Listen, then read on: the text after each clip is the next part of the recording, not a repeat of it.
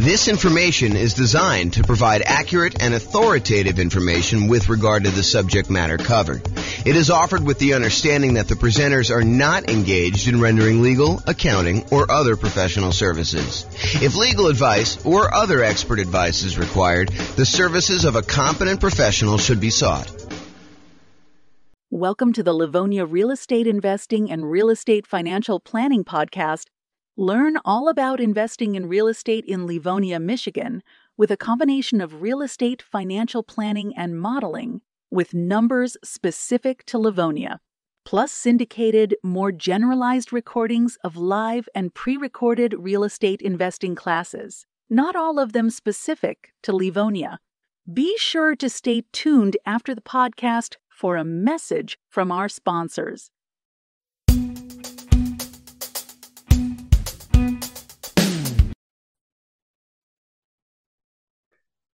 Welcome, everyone, to the Investor's Source, your source of all wealth and wisdom. I am here today. I'm Dave Goldberg, president of Investor's Source.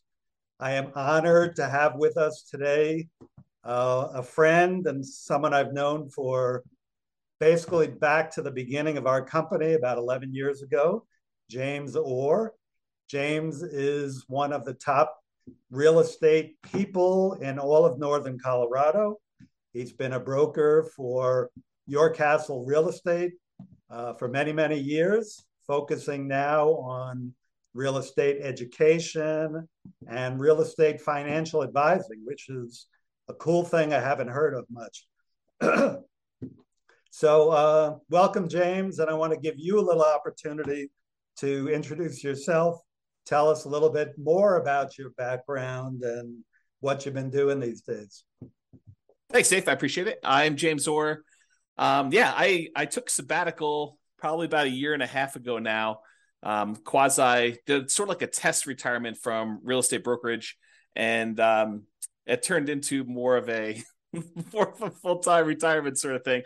But in my spare time, I'm working on our software that does financial modeling of real estate investments for like mom and pop landlords primarily. Like, how long will it take you to acquire the number of rentals you want, and how risky is the strategy you're considering versus another strategy. And so in my spare time, in my quasi-retirement, that's more of what I've been doing lately. So yeah, thanks for having me on.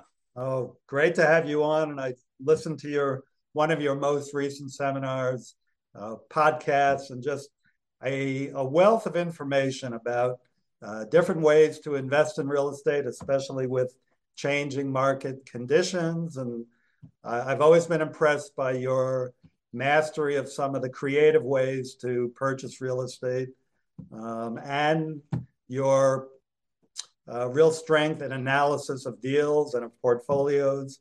Really good stuff to have when you're an investor, to really know what you're doing and know all the numbers. So James, again, welcome. I think what's on the mind of most investors these days is the tumultuous market conditions that we're experiencing now and the changes, particularly in interest rates. We got inflation, we got a stock market that is plunging, if you will, just never know what it's going to do. And investors are really not used to that for the past 14 years or so. We've had kind of tailwinds behind us. Conditions have been great. That's made our lending much easier, but now things have changed. So just want to see from your perspective as just someone in the know about how some of these things affect market conditions, what do you think is this going to mean for the real estate market? What's it meaning right now? And what do you see coming at us in the next year or two? Wow, where do I begin with that? How can I even start to do that? So the first thing I'll start with, I was thinking about this a little bit when you asked me to kind of be on and do the call. And so I went back and I did some research, and it turns out it was a good idea to do this research. So I went back and I looked through the 30-year mortgage interest rates going all the way back to 1970. And I wanted to find out, how crazy is it that we're seeing, at the time of this recording, probably around 7% interest rates, give or take a little bit if you're doing owner, occupier, investor. And I wanted to know, is this like really extreme, or is this like a still relatively low sort of interest rate? And so I went back and I looked, and what I did is I did a percentage of the time every month that was above this 7% threshold. And Dave, I just guess how much percentage wise over the last 50 years, I think it's 52 years or so now, how many over the last 52 years, what percentage of the time were we above 7% as an interest rate? Do you have a guess? I've kind of listened to what you've been speaking about and doing some of my own research. I'm gonna guess 73% of the time, James. No, it's not quite that high. It's 58% of the time. Wow. Which is still, I think, a lot higher than most folks would imagine. They think, oh my gosh, we've been seeing 2%, 3%, 4%, 5% for the last, as you said, 14 years or so. I don't know if it's been quite that long. I think when I looked at my numbers, I guess it is 14 years. 2004, I think, is the last time approximately when we were at 7%. Of course, I'm doing this without charts in front of me. I should have had those up. But if you think about that, the last time we were at 7% was like 2004 or so. So these interest rates have been really, really low. It's been abnormally low. And so we've been having this, I don't know, almost like opposite of a perfect storm, a perfectly beautiful day, where property prices have been going up, rents have been going up, interest rates have been going down. So even though property prices were going up, interest rates were going down, which meant for a while, properties were still on sale, even though the prices were higher than they were before. If you kind of think about what your monthly payment would be when you're buying the property, it's actually less than if you had bought the property the year before, right, which is crazy to think about. Right. And that's not normal, right? So I think now we're getting back to a more normal type of market, which I know people don't want to hear because they're like, oh, but when I was doing all my planning, I was thinking, oh, I'm going to buy a property this year and I'll save up enough so I'll be able to buy a property a year or 2 or 3 from now, and I'll be able to get this same 3 or 4% interest rate. And so when I do my out in the hot tub math of will I be able to retire by buying these rental properties here, I've been using 4% or 5% or wherever the number has been, and that turns out to not have been a good assumption.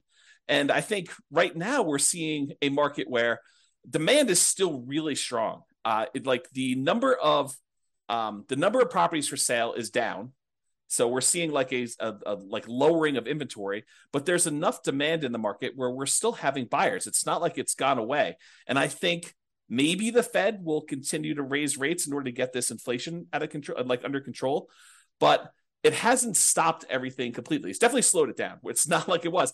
But the last, at least from the pandemic, and even before then, that is not normal. Like if you're trying to look at year-over-year numbers, a year-over-year comparison of, how much inventory we had compared to a year ago, a year ago from now, or what interest rates were or anything like that, you should just throw all that away, because you're looking at all-time extremes on many fronts. All-time extremes for days on market, all-time extremes for low interest rates. And so you can't compare now to then and say, oh my gosh, the world is coming to an end because days on market is increased by 30%. Well, it increased by 30% from like 25 days, which 25 days is crazy. I mean, a more normal market is like, I don't know, 3 months to 6 months for a property to sell. So 90 days to 180 days. Right. So to think that, going from 25 days, now it's increased to, I'm looking at a chart. I happen to have this one up because it's just down there. I'm looking at this. We're probably at around 60 days or so for that. So even if it's doubled, that's still lower than normal. It's lower than what a typical market would say. So what was the question again, Dave? I'm like off on these tangents here, but I want to make sure I answer your question directly. No, that's a good, that's kind of a good recap of a historical perspective that a lot of us are just not looking at. We're so used to, in these last few years, as you say, very unusual low interest rates, that when these rates have gone up, we think it's the end of the world, but it's actually approaching more normalcy. Yes. So the question was, with that, what is happening in the market right now? Is that causing, is it the end of the world? Is the market plunging? Is real estate, we'll get into this later, but should we all be abandoning our portfolios now and saying this is not going to work anymore? What are you seeing in the market? I don't think it's the end of the world. What I'm seeing in the market is inventory is down. Well, it's so the number of new listings is down, but we're not selling as many as quickly as we were before. So the inventory is actually increasing. And by the way, I think this is localized. So I'm talking primarily about Northern Colorado, although I think it does apply to a lot of other markets as well. But we're seeing overall fewer sellers wanting to sell. And I think that trend is going to continue. And here's why I think that trend is going to continue. If you think about all the sellers that bought properties and they locked in these ridiculously low, in retrospect, interest rates, I think the last interest rate I got was like 2.25 on a 30-year loan, which is insanely low. Now, the chance of me going out there and selling that property and losing my 2.25% interest rate is almost zero. It would take some type of extreme motivation for me to want to get rid of that interest rate, because it's almost like free money, right? If inflation is normally, I don't know, 2 to 3%, and your interest rate's 2.25, your actual interest rate is lower than what inflation is. So that's just crazy to think about. So you have all these folks that got, 2, 3, 4% interest rates, and now interest rates are at 7. So there's a significant financial penalty, a disincentive for them to go out and sell their property, go buy one that's presumably more expensive at a higher interest rate and take a double hit on that. So I think that's one of the reasons why we're seeing fewer sellers sell their properties on the market. We're seeing just a lack of new listings coming on. So I think that's one of the reasons why we're going to see that. And that I think will continue for a little while. And no one knows. Maybe the Fed chairman knows sort of what he's thinking, but I don't know. Like, no one really knows what they're going to do with interest rates. There's speculation that they're going to continue to raise rates if we see inflation still continue to be above where they're trying to get it at. And they've stated publicly that they want their interest rate to be around 2%, and it's been whatever it was, 8% or something crazy.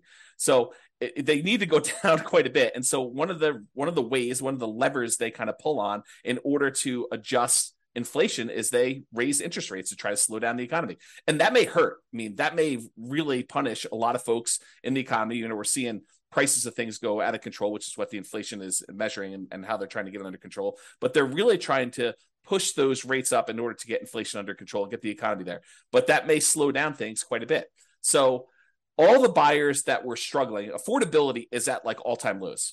We're seeing prices go up really, really high over the last few years. And now with a combination of those and the really high interest rates, affordability, which is a measure of both those things, it's basically how affordable is a property based on the current price and the current interest rates that they can get on those. So affordability is like way, way down. And so you have a lot of folks that are priced out of buying houses, and they're really struggling to do that. So you take a big pool of the market that you used to have there, and you kind of pull that aside. Now, one of the things that is helping us is, unlike the 2007, 2008 sort of period where it was really, really easy, the availability of financing was at like all-time highs. We were trying to encourage the economy by allowing almost anybody who wanted to get a mortgage to get a mortgage. So that was way up.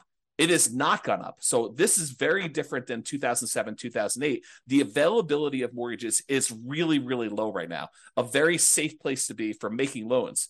But I don't know, you've got these kind of factors of sellers not wanting to sell, so fewer properties available for sale, but you still have some demand for people who want to go buy properties, except they're kind of forced to do it at these high prices and these really high interest rates, which hurts a little bit to be able to do that. I don't think you're going to see a lot of motivated sellers, at least in the short term. And one of the reasons why I think that is, you've got all these folks that they bought 1 year, 2 year, 3 years ago, and property prices have gone up 5, 10, 15, 20% in that really short amount of time. So even if they're motivated, they could go out and sell their property with a real estate agent and be out of it without having to be upside down or any type of really crazy motivation. So I don't think we're going to see a lot of motivated sellers in the short term, at least. That may change. I mean, who knows? Do I think prices are going to go down? Maybe. I mean, is it unreasonable that if you've had a roller coaster going up like really, really fast and gaining 5, 10, 15, 20, 25% in value over the last few years, that it kind of overshoots a little bit and it kind of has to come back down a little bit? Yeah. Do I think they're going to go down really, really low? No. And I think part of the reason why is inflation. If you think about what it costs to build a house, all the materials that go into it, the plywood, the sinks, the light fixtures, the windows, all those have significantly gone up in cost. And so there's a semi-hard floor as to how low prices can go based on what it costs to rebuild that property. And so I think we're going to see prices. I should also say, to start this off, and I probably should have started with this, I have no idea what the future holds. I am horrible at predictions. Yeah. I don't know. I don't have a crystal ball. I can't tell you what's going to happen. And I think the real answer to this is you should be thinking more than short term. I think if you give a long enough time horizon, I think everything looks like it's smoothed out, right? Like you see a little up and down in the marketplace. I think overall, over a very long period of time, real estate tends to keep pace with inflation. And so if you think about that, slow and steady over a very long period of time, real estate tends to go up in value. And so if you think about it in terms of a much longer perspective, I think that's reasonable expectation. Now, do you ask me what's going to happen in a year or two? I don't know, Dave. I really don't. I can't predict what's going to happen. If the Fed keeps seeing inflation being really high, I think they're going to keep raising rates. And if you're wondering how high it can go, it's been to 18. That was in the 80s, 40 years ago. Doesn't seem unrealistic. Right. If they really need to get things under control for it to keep going up until we scream, okay, uncle, we're gonna stop inflating prices and have it be a little bit more normal. So yeah, very good. Yep, great points there.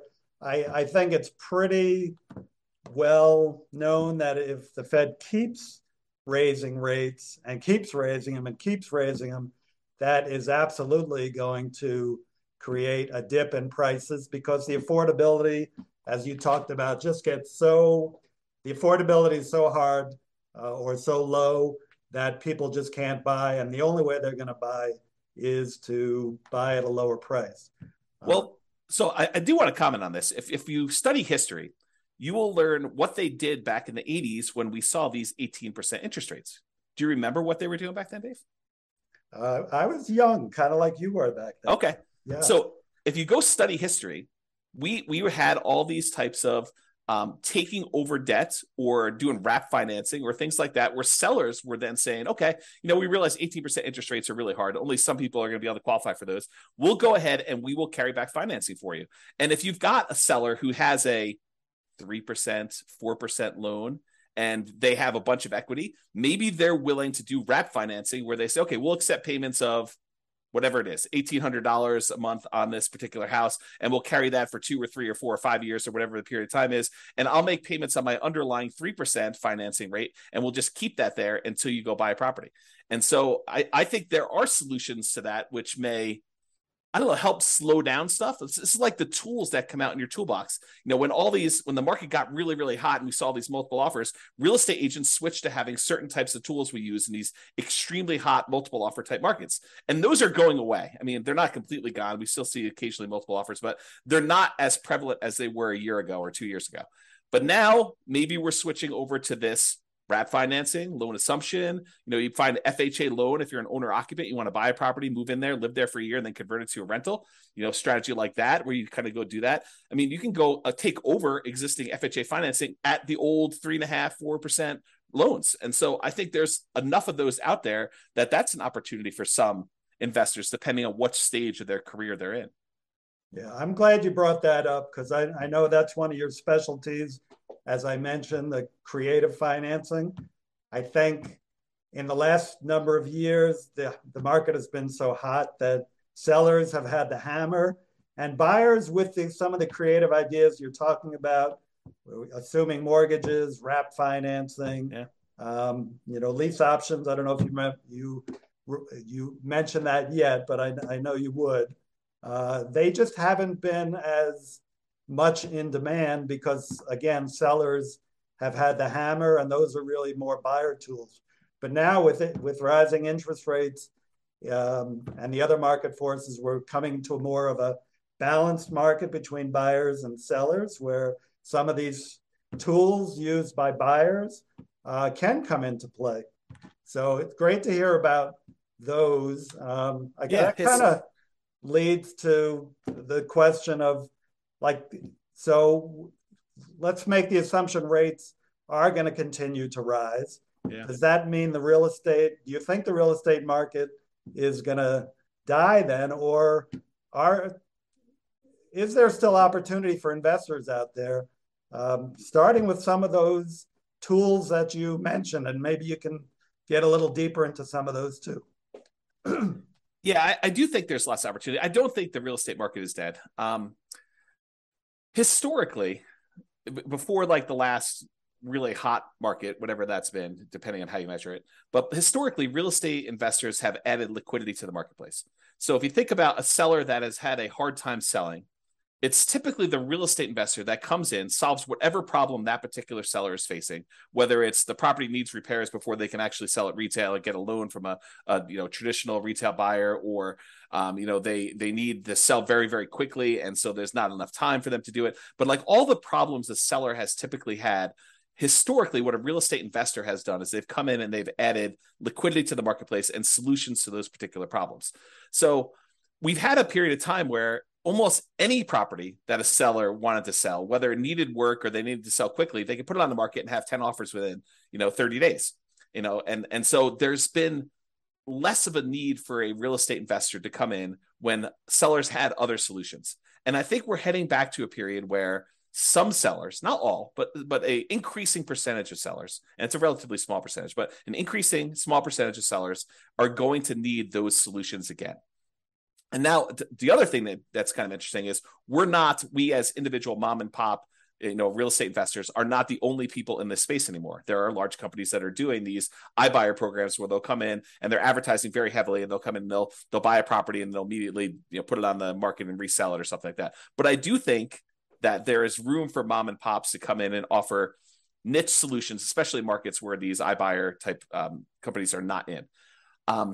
So I think, yes, in the more traditional sense, all these creative solutions and trying to buy properties at a deep discount where they need to come in and do work and they have enough room in there to hold the property for 3 or 6 months or whatever it is in order to get the property sold, and opportunities to use money like yours in order to be able to go buy and fix and flip properties. I think those solutions are still available, and all the creative ones are available as well.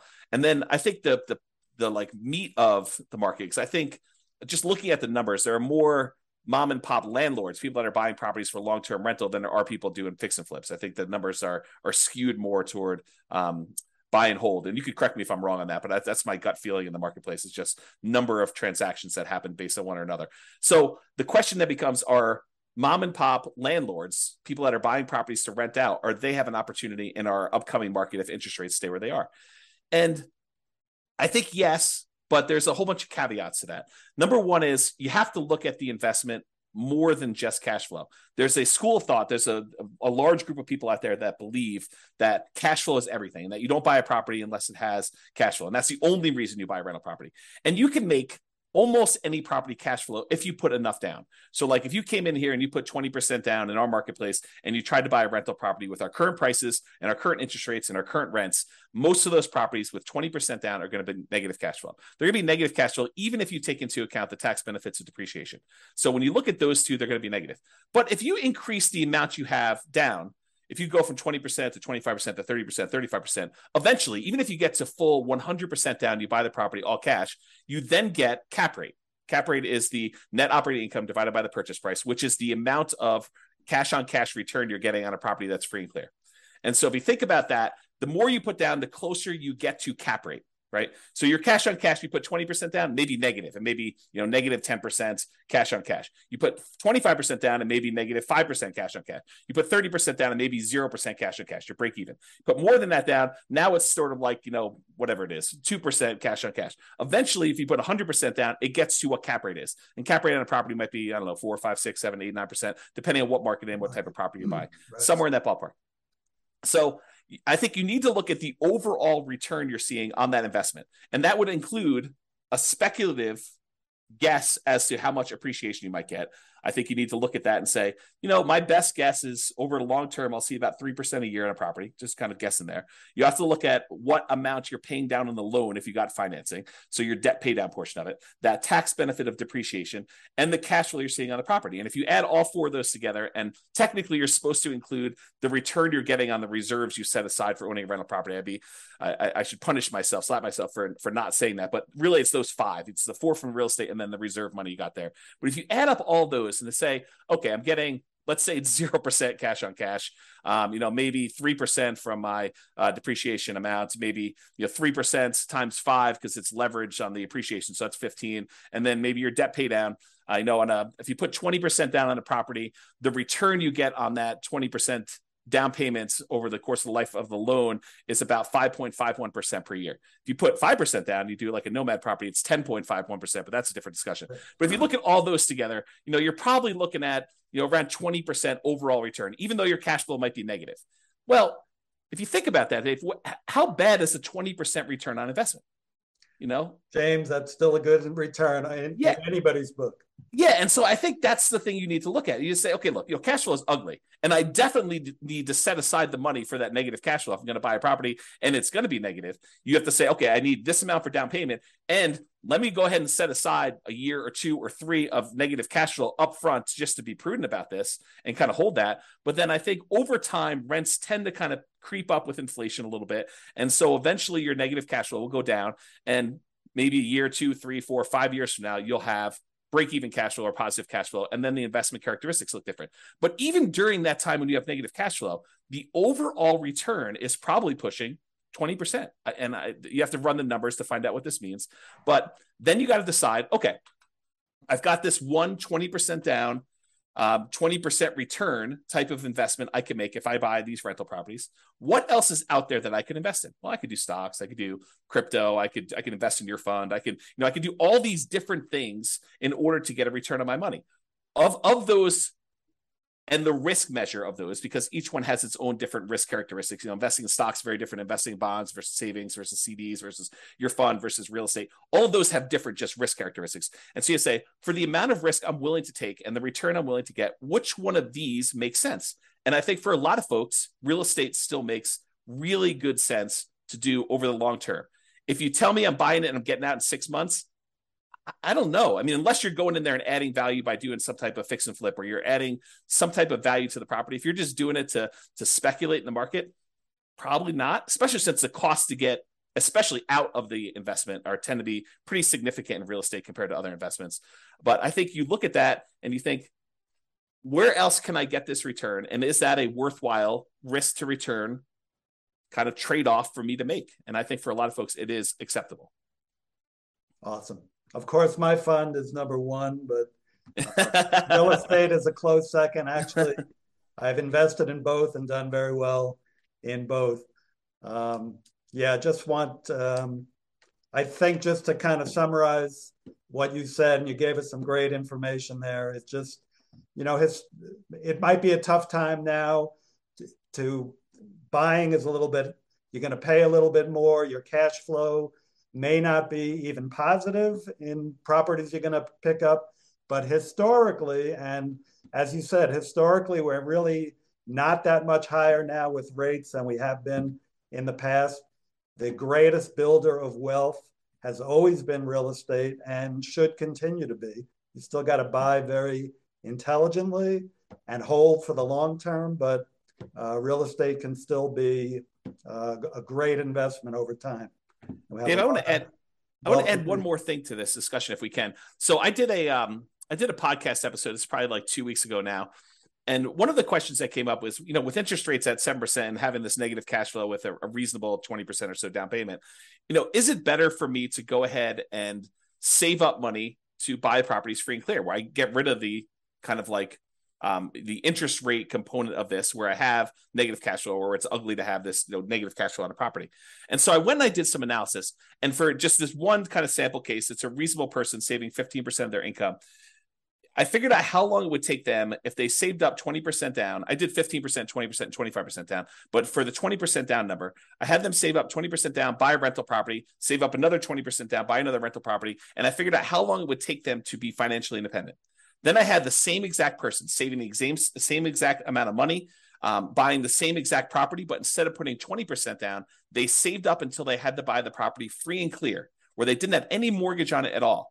And so the question I have for you is, how much longer did it take the person who is saving up to buy properties free and clear to be financially independent as the person who is putting 20% down and buying leverage rentals? What do you think the difference in time it took was? I'm going to guess 1 year, James. Oh, so you must have seen my presentation. I did. It's so surprising to people when I tell them. I was blown away by that. Right. It's so I'll say it out loud so that everyone can be very clear of what we just said. The person who saved up 20% down, bought a rental property, then waited until they had another 20% down, bought their next rental property, and they kept buying those rental properties as quickly as they could until they got up to 10 rentals.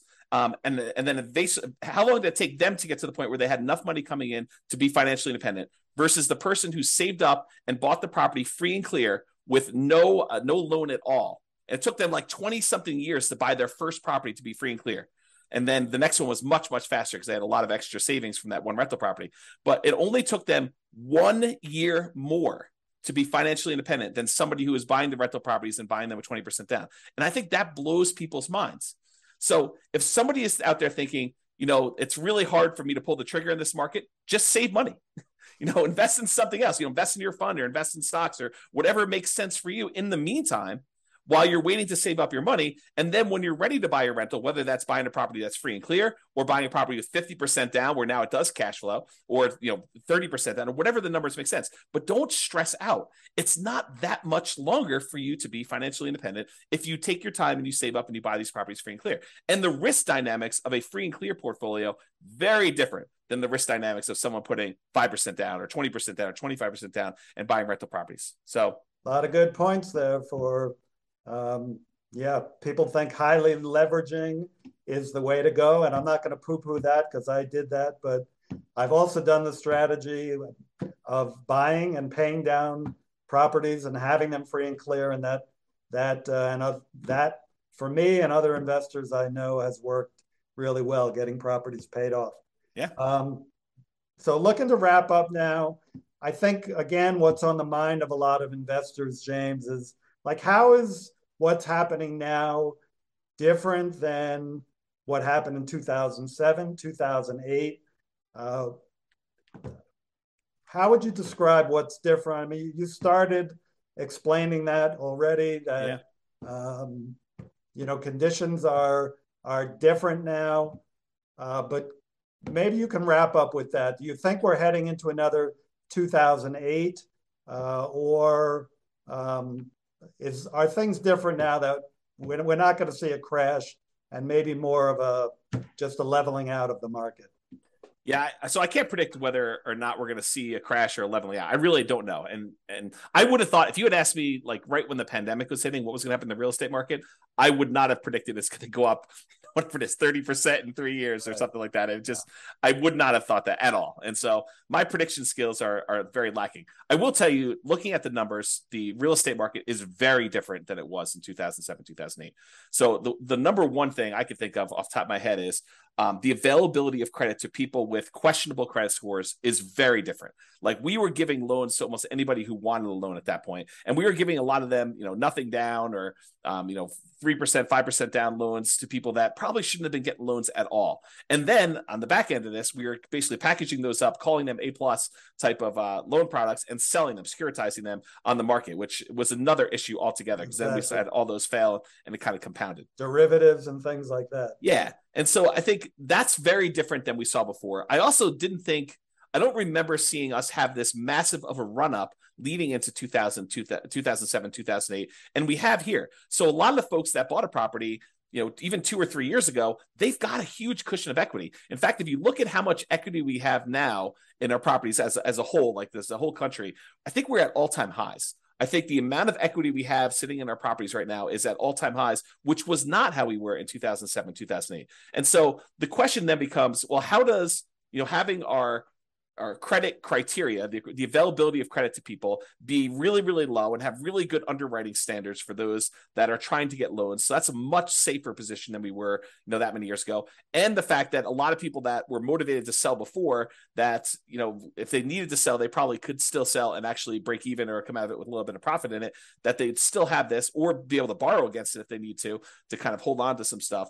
Having that be different, what impact does that have moving forward, even if rates get much higher than they were in this kind of like pre-2007, 2008 period?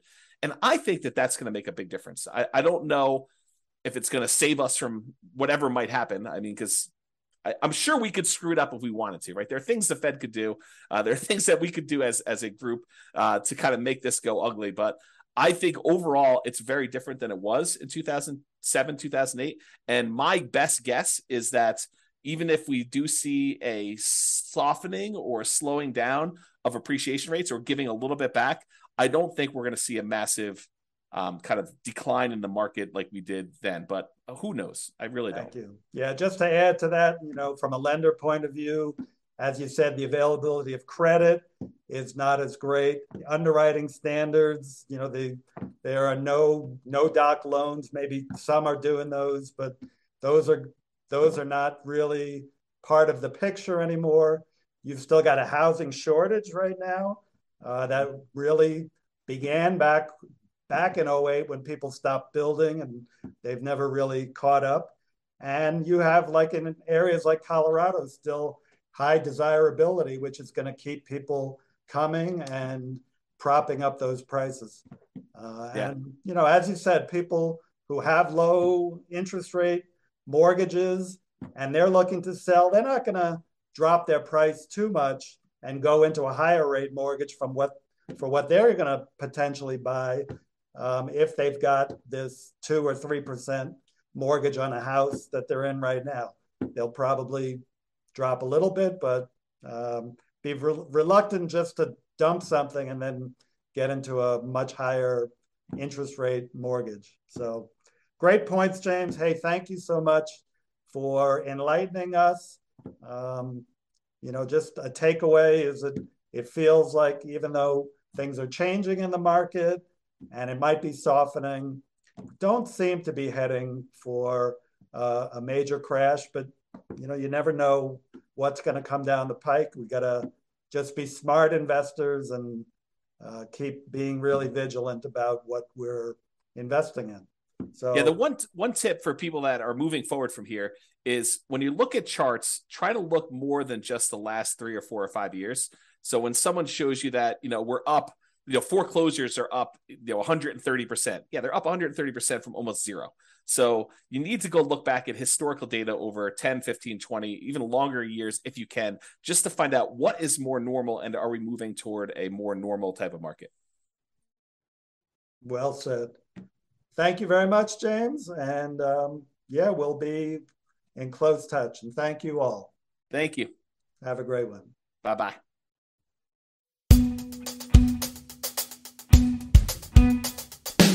With home prices up, mortgage interest rates up, and rents up, but not quite enough to counteract the higher prices and interest rates.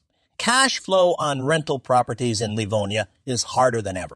Book a call with the Real Estate Financial Planner to apply our proprietary 88 strategies to improve cash flow on your rentals.